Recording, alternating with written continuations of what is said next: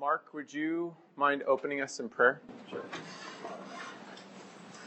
Father, we thank you for this opportunity to gather, to hear from you, from your word. Pray that you would bless your servant Josh as he leads us, that you would speak to us, that we would know more about you, know more about your intentions for us, Lord, and how we are to be in this world you've created. We pray all this in Jesus' name. Amen. Thank you.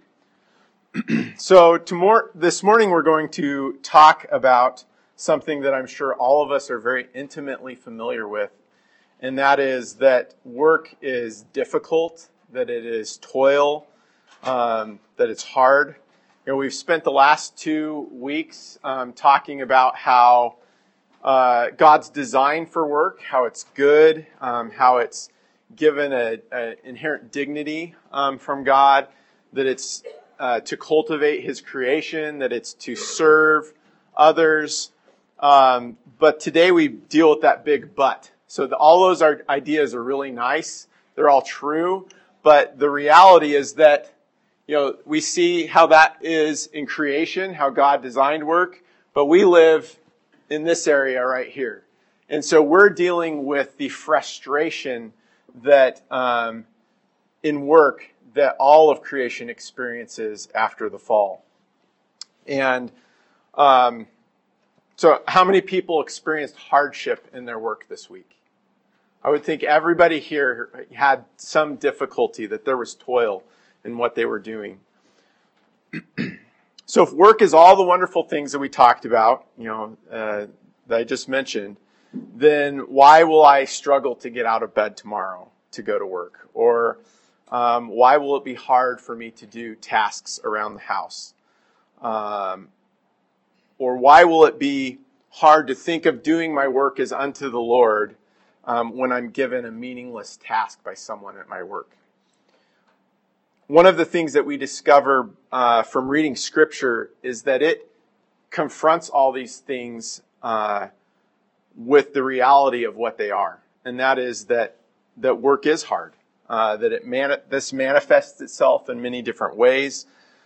And while we are not left hopeless, we need to be honest about the truth of the way things are. We don't live in some fairy tale in which we think that work is going to be easy and always fruitful, and that it's going to we're always going to experience the dignity and design that God had for work.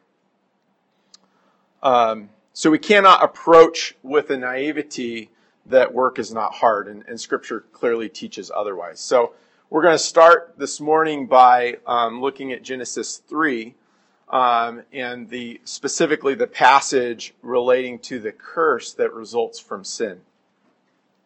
So I'm going to go ahead and start reading in verse 16 of chapter 3. To the woman he said, I will surely multiply your pain in childbearing. In pain you shall bring forth children. Your desire shall be for your husband, and he shall rule over you. And to Adam he said, because you have listened to the voice of your wife, and have eaten of the tree of which I commanded you, you shall not eat of it. Cursed is the ground because of you. In pain you shall eat of it all the days of your life. Thorns and thistles it shall bring forth for you, and you shall eat the plants of the field. By the sweat of your face you shall eat bread till you return to the ground, for out of it you are taken, for you are dust, and to dust you shall return. So when we see the hardship in our own work, what we're seeing is the thorns and thistles that are referenced in this passage that we just read.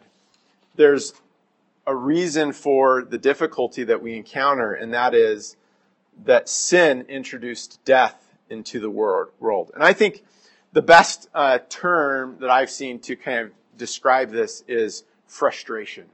So where, prior to sin entering the world, prior to the curse, you had work was good. We had work. It is clearly part of God's design, but it didn't have the frustration that it has now.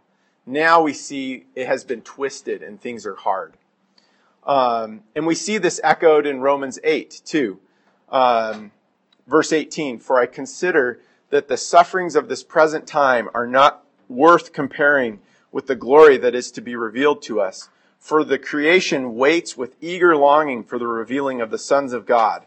For creation was subjected to futility, not willingly, but because of him who subjected it, in hope that creation itself will be set free from its bondage to corruption and obtain the freedom of the glory of the children of God.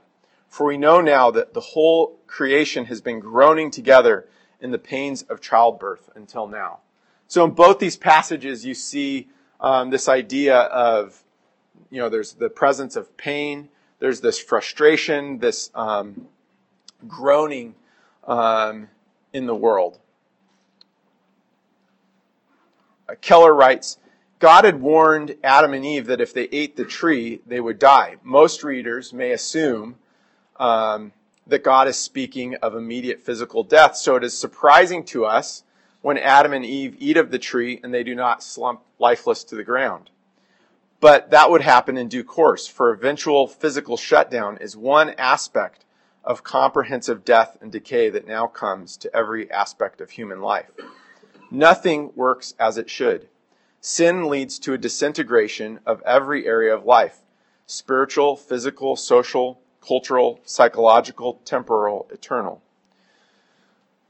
So Scripture itself demonstrates for us the effects of sin.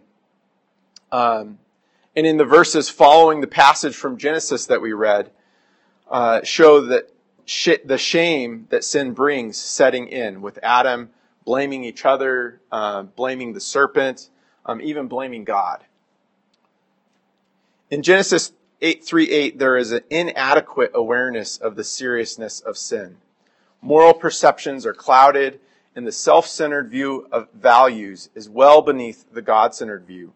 The blindness of sin is beginning to take effect. From the moment of the fall, humankind has suffered a moral schizophrenia, neither able to deny sinfulness nor acknowledge it for what it is.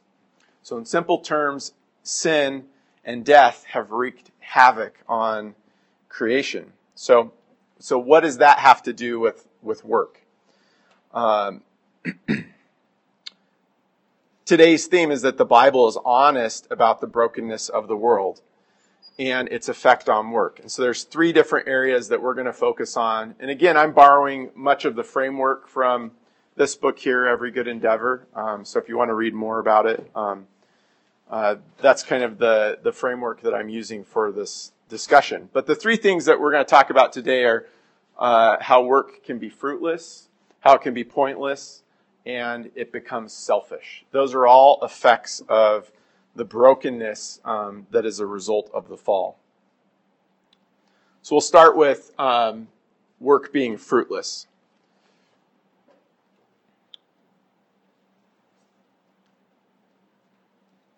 As we see from the passage in chapter 3 of Genesis, God has made us to work, yet now, after sin has entered the world, we read that work itself becomes, under sin, painful toil, in verse 17. So work itself is not a curse, but it now lies with all other aspects of human life under the curse of sin. Thorns and thistles will come up as we work, and part of the curse of work in a fallen world is its frequent fruitlessness. So what do we mean when we use the term fruitlessness? In verse 18 of chapter 3, we see thorns and thistles, it, talking about the earth, shall bring forth for you. And I think this clearly implicates Adam's work, contrasting it with God placing Adam in the garden to work and keep it before the fall. Now that sin has entered the world, the curse implies that Adam is going to continue to work, but now his work is going to produce thorns and thistles instead of good fruit. So it's the idea that our work no longer just produces good fruit. It is going to at times produce no fruit or even bad fruit. Again, quoting from Keller, it means that in all our work, we will be able to envision far more than we can accomplish, both because of a lack of ability and because of resistance in the environment around us. The experience of work will include pain, conflict, envy, and fatigue, and not all of our goals. For example, you may have an aspiration to do a certain kind of work and perform at a certain level of skill and quality, but you may never even get the opportunity to do the work that you want. Or if you do, you may not be able to do it as well as it needs to be done. Or maybe you will be satisfied with the quality of your work, but will be bitterly disappointed with the results. I'm sure that everyone here has dealt with those experiences where you feel frustrated with the lack of good product from your efforts. A common theme for me is getting to the end of the day and just not having accomplished the tasks that I wanted to accomplish. It's a common conversation between Michelle and I at the end of the day. So how was your day? And day was fine, but I didn't get anything done on my to-do list. That's just a product of working in a sinful world. One of the interesting things, though, is that despite kind of having this head knowledge, we often may know that work is fruitless. We often have a response of sort of shock that we're not seeing the fruit that we expect to see. So we may think, okay, I'm doing everything I'm supposed to. I'm working hard. I'm have the right priorities, and I'm not getting the fruit that I'm supposed to be getting from this work. So God's must not be paying attention, or clearly He would reward me for all of my hard work that I'm doing. And we may not vocalize that, but oftentimes that's an attitude that we have towards God. And generally that's showing this, where we've kind of bought into the world's view of how if we just do things right, then we can somehow escape the realities of a broken world. And that's just not true. This kind of touches on some of the, I'm sure you've heard around here, the idea of a theology of glory versus a theology of the cross. One writer put it this way: theologies of glory are approaches to Christianity and to life that try in various ways to minimize difficult and painful things or to move past them rather than looking them square in the face and accepting them. Theologies of glory acknowledge the cross, but view it primarily as a means to an end, an unpleasant but necessary step on the way of personal improvement, the transformation of human potential. As Luther put it, the theologian of glory does not know God hidden in suffering. Therefore, he prefers works to suffering, glory to the cross, strength to weakness, wisdom to folly, and in general, good to evil.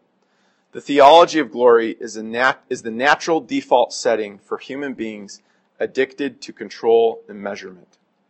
So when we think about this in terms of work, the reason why I bring this up is that when we have this sort of perspective, we don't see fruitlessness and difficulty as something that God is at work in, but as a curse for failures or something that are beneath the Christian.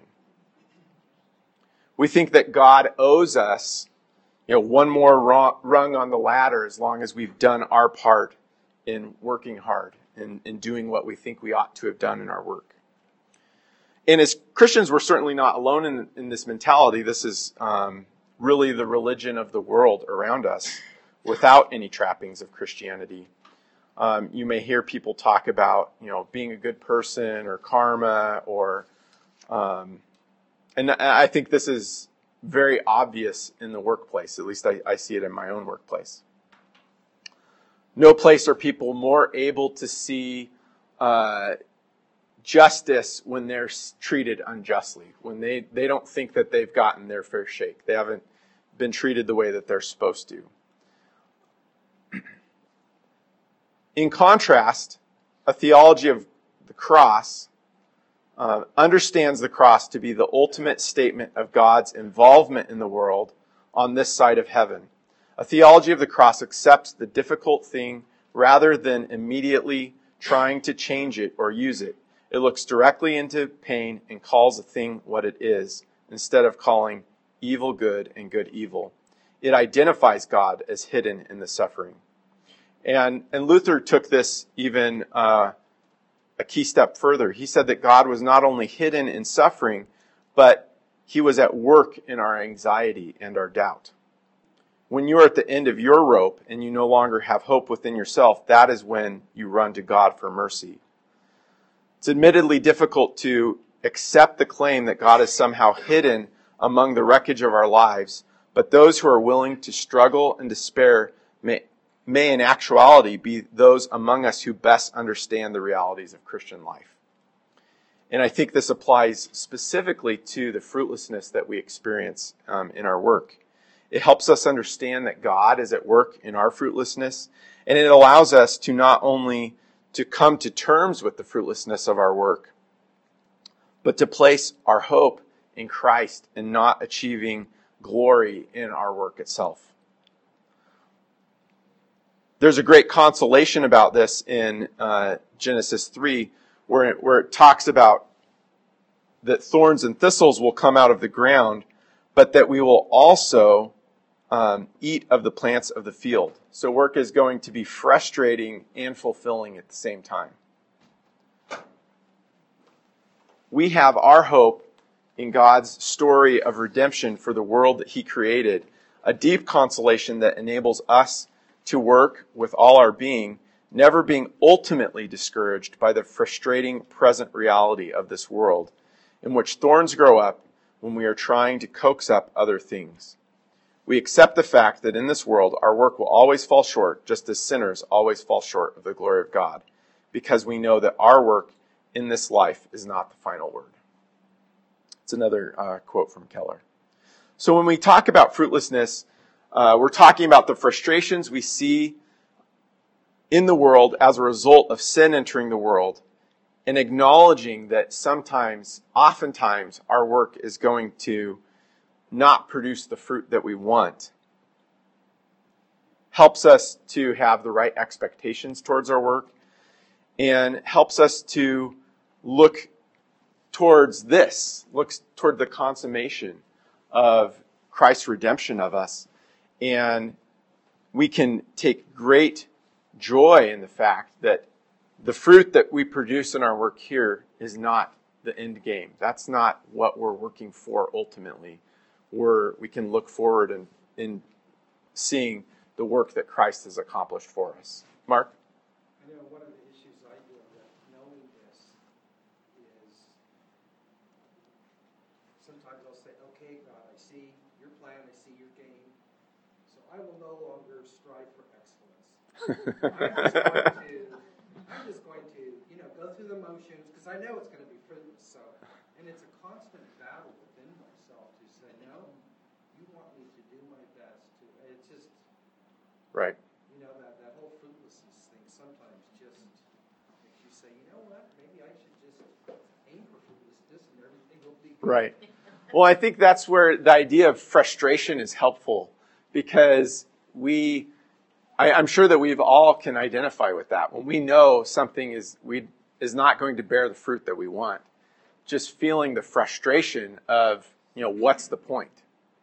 And ultimately the point is that our work is unto the Lord, that we are, serving God through our work, even if it's not bearing the fruit that we want it to bear. Is that how God feels? What? Is that how God feels? Frustrated? Well, we can take such confidence that he is working things together in us for the same end, right? But yeah, I mean, we are frustrating to others as well.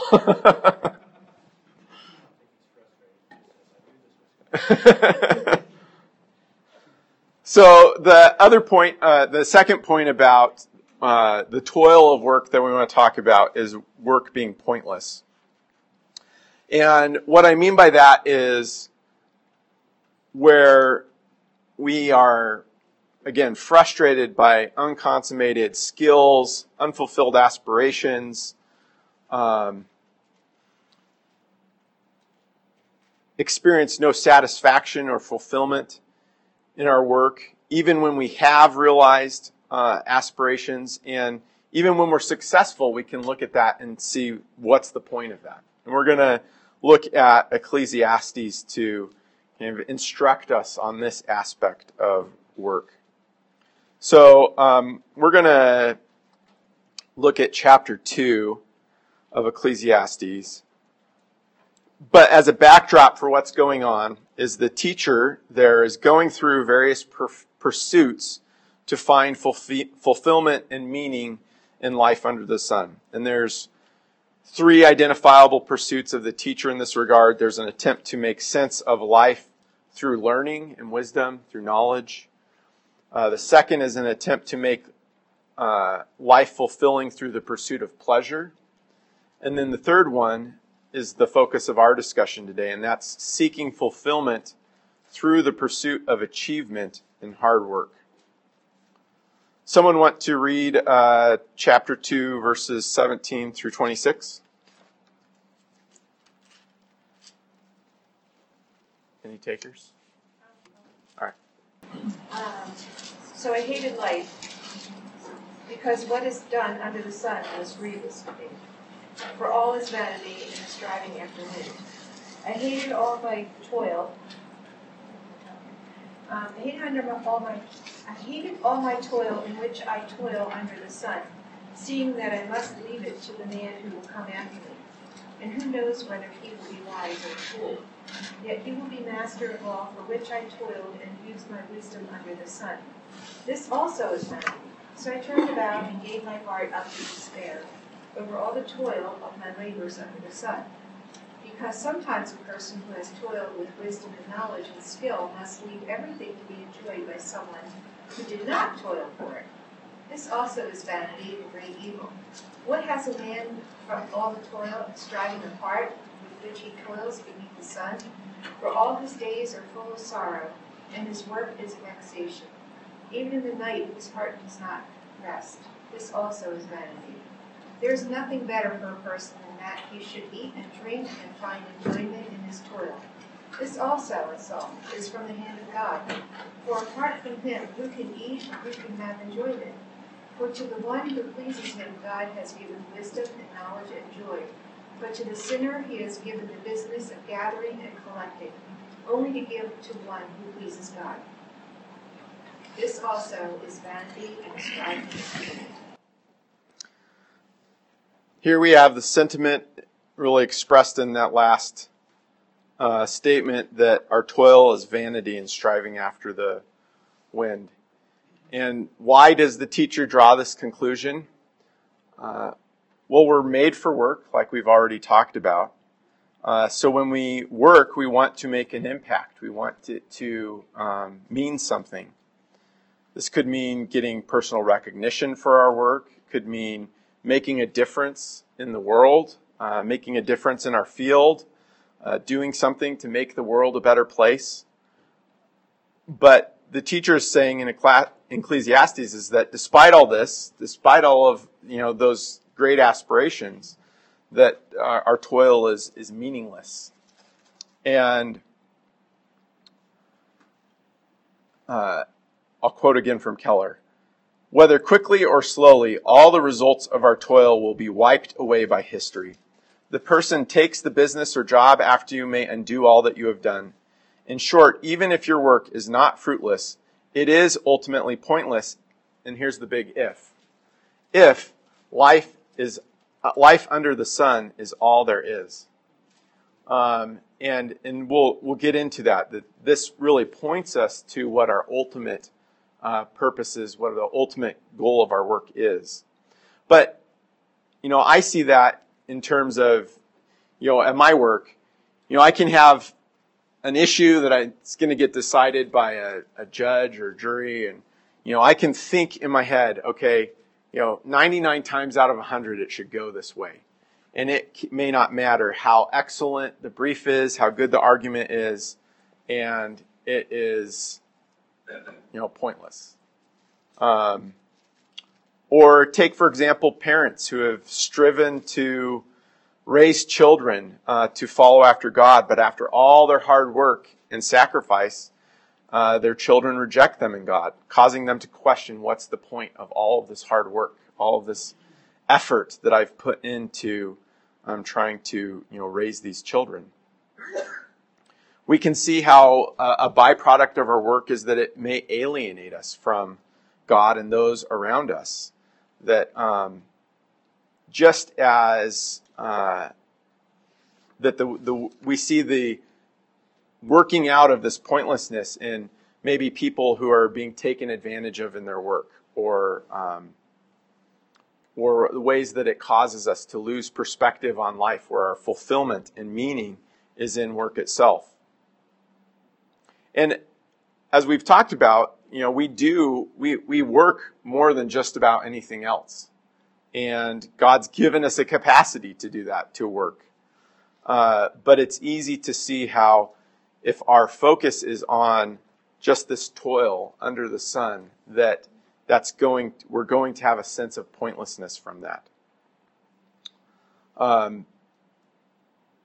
If we look at chapter 4 of Ecclesiastes, verses 7 through 8, we read, "Again I saw vanity under the sun.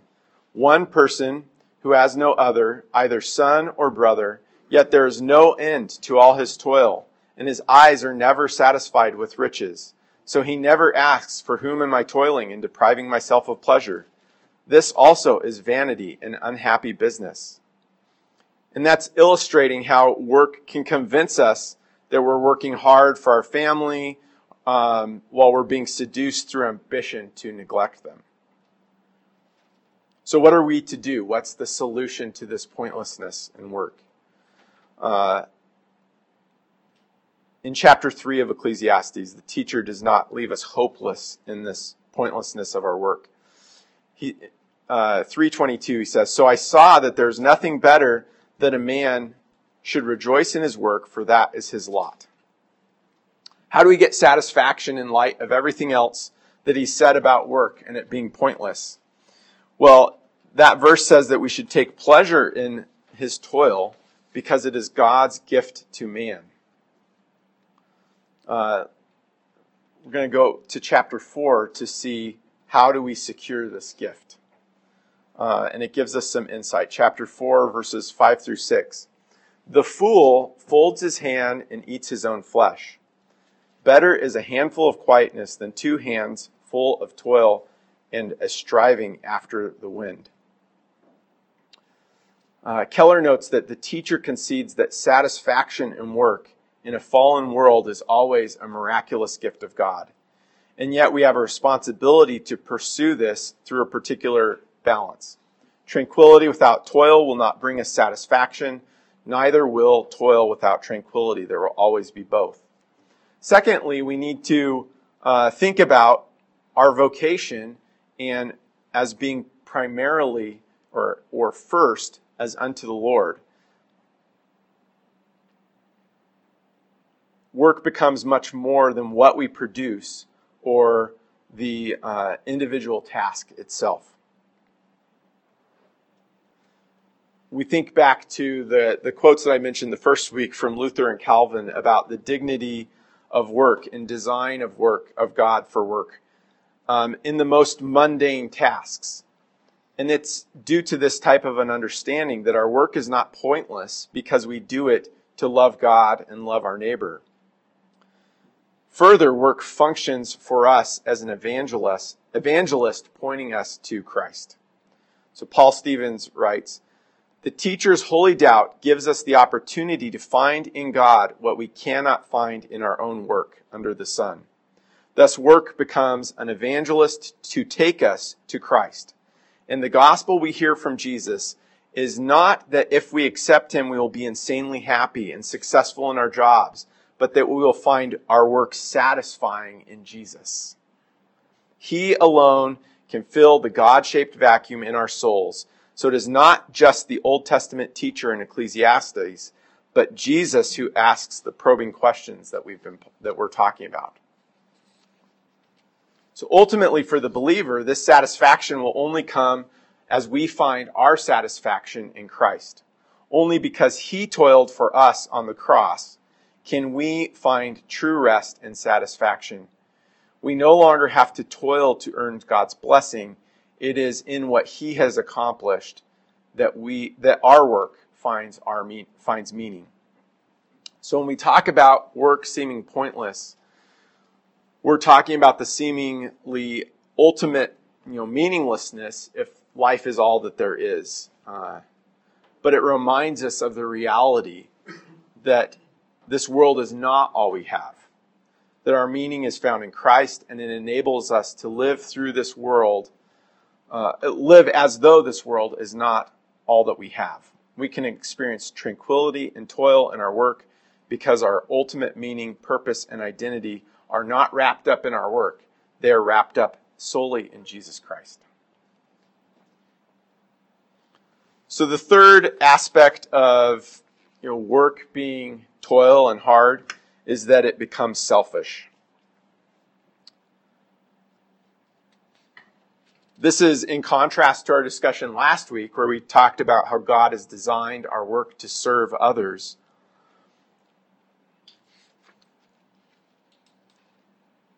As Calvin would say, to be an instrument of God's providence, serving the basic needs of our neighbor, or as Luther would say, instead using work to,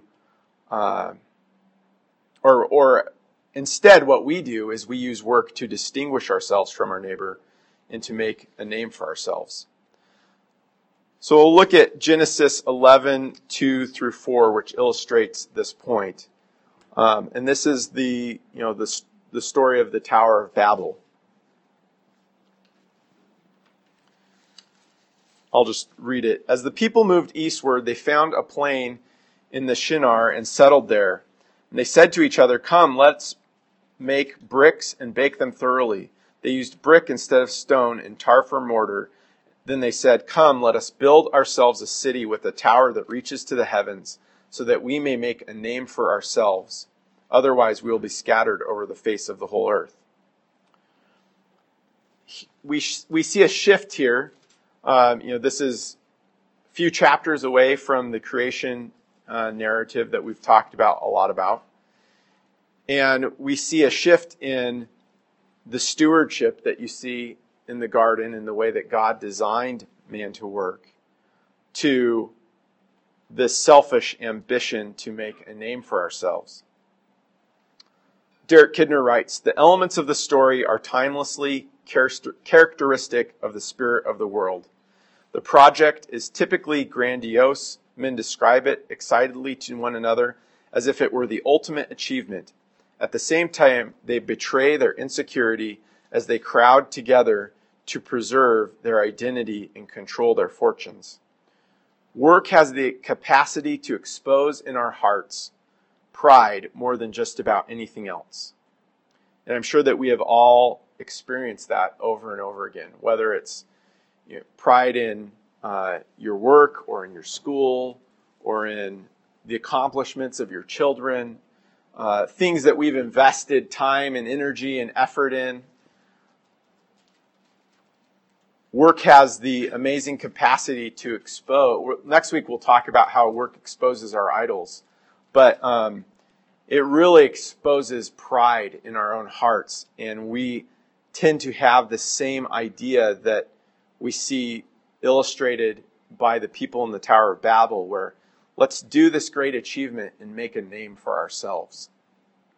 I certainly have experienced that a lot in my own work experience. Prior to going to law school, I managed a Radio Shack store. Nothing glamorous, but I was very content. God gave us great contentment, making very little money, working retail 6 days a week.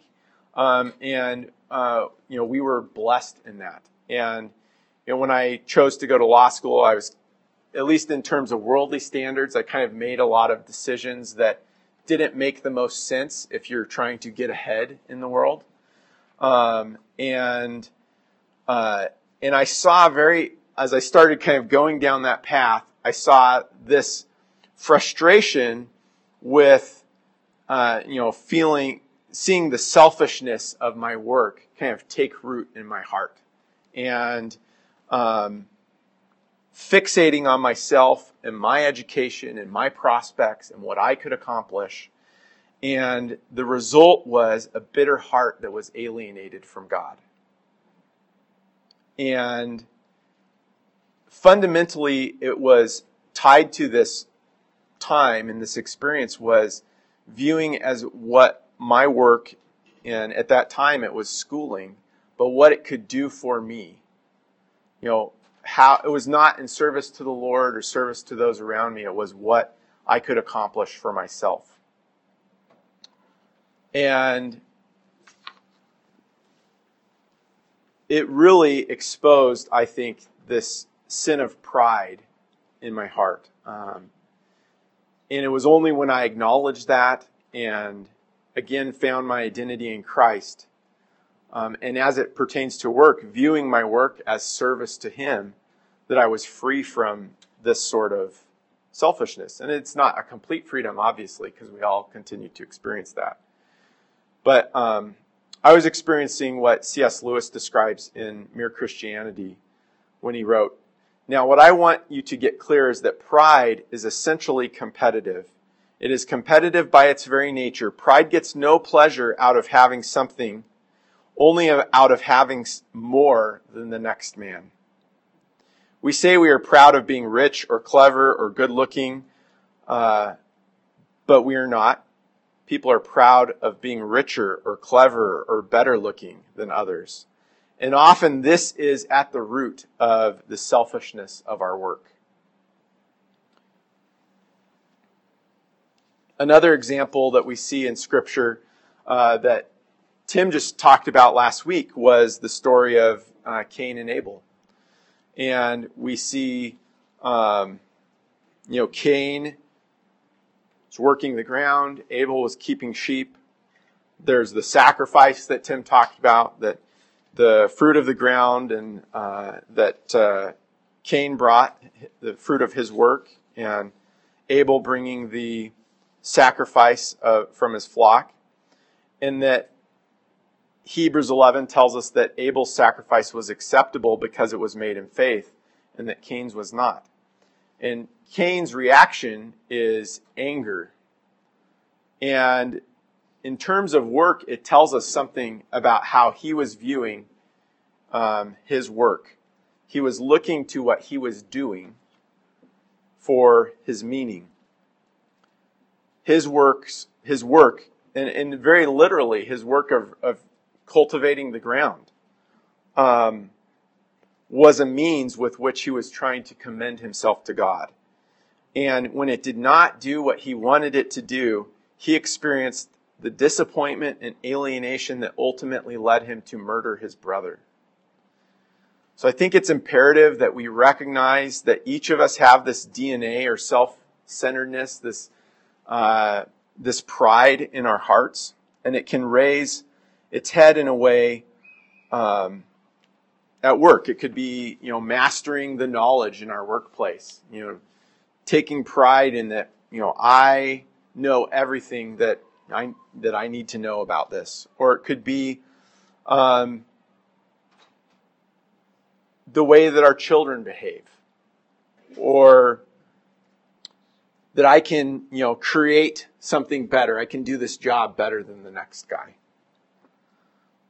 So I caution you to, as we think about our work, that's one of those frustrations that has been wrought by the fall, is pride and selfishness in our work. And we need to confront that and repent of that and recognize that selfishness is not how God designed work, and that if we are using our work as unto the Lord, then we're going to be looking at how to serve others with our work, not how our work can serve ourselves.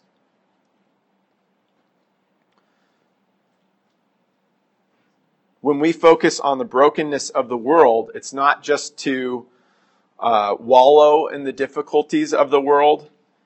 it's so that we are not only more capable of understanding the world, but that we're not tempted to rely on ourselves. The brokenness of the world in which we live should push us to the cross over and over again. Because it's only in the cross that we are saved from that brokenness and from ourselves, the frustration tied to work even in ourselves. So as Christians, we can acknowledge that work is hard because of the effects of the fall. We have to acknowledge that we're going to experience these things. We're going to experience fruitlessness in our work. We're going to experience a sense of pointlessness. What is the point of what we're doing? And we're going to see in our own hearts and in those around us a selfishness in our work. But that's not the end of the story. We know that work can be fruitless, but that God is at work in our fruitlessness. We know that we can sense pointlessness in our work, but that it's in this sense work points us to Christ, in whom we have ultimate meaning. And we can acknowledge that our work is selfish, which exposes our brokenness in need for Christ's ongoing work in our hearts to sanctify us.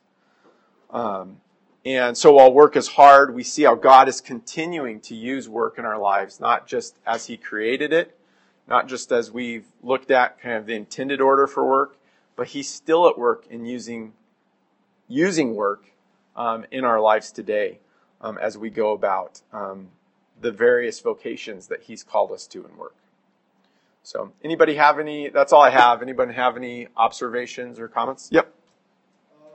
Do you think because as Christians, because the Bible is not really clear about what life after this ends is like, sometimes we lose our motivation in work? Because I read N.T. Wright's book about life after life, which actually gave, from his interpretation, a better understanding of what would happen after this ends.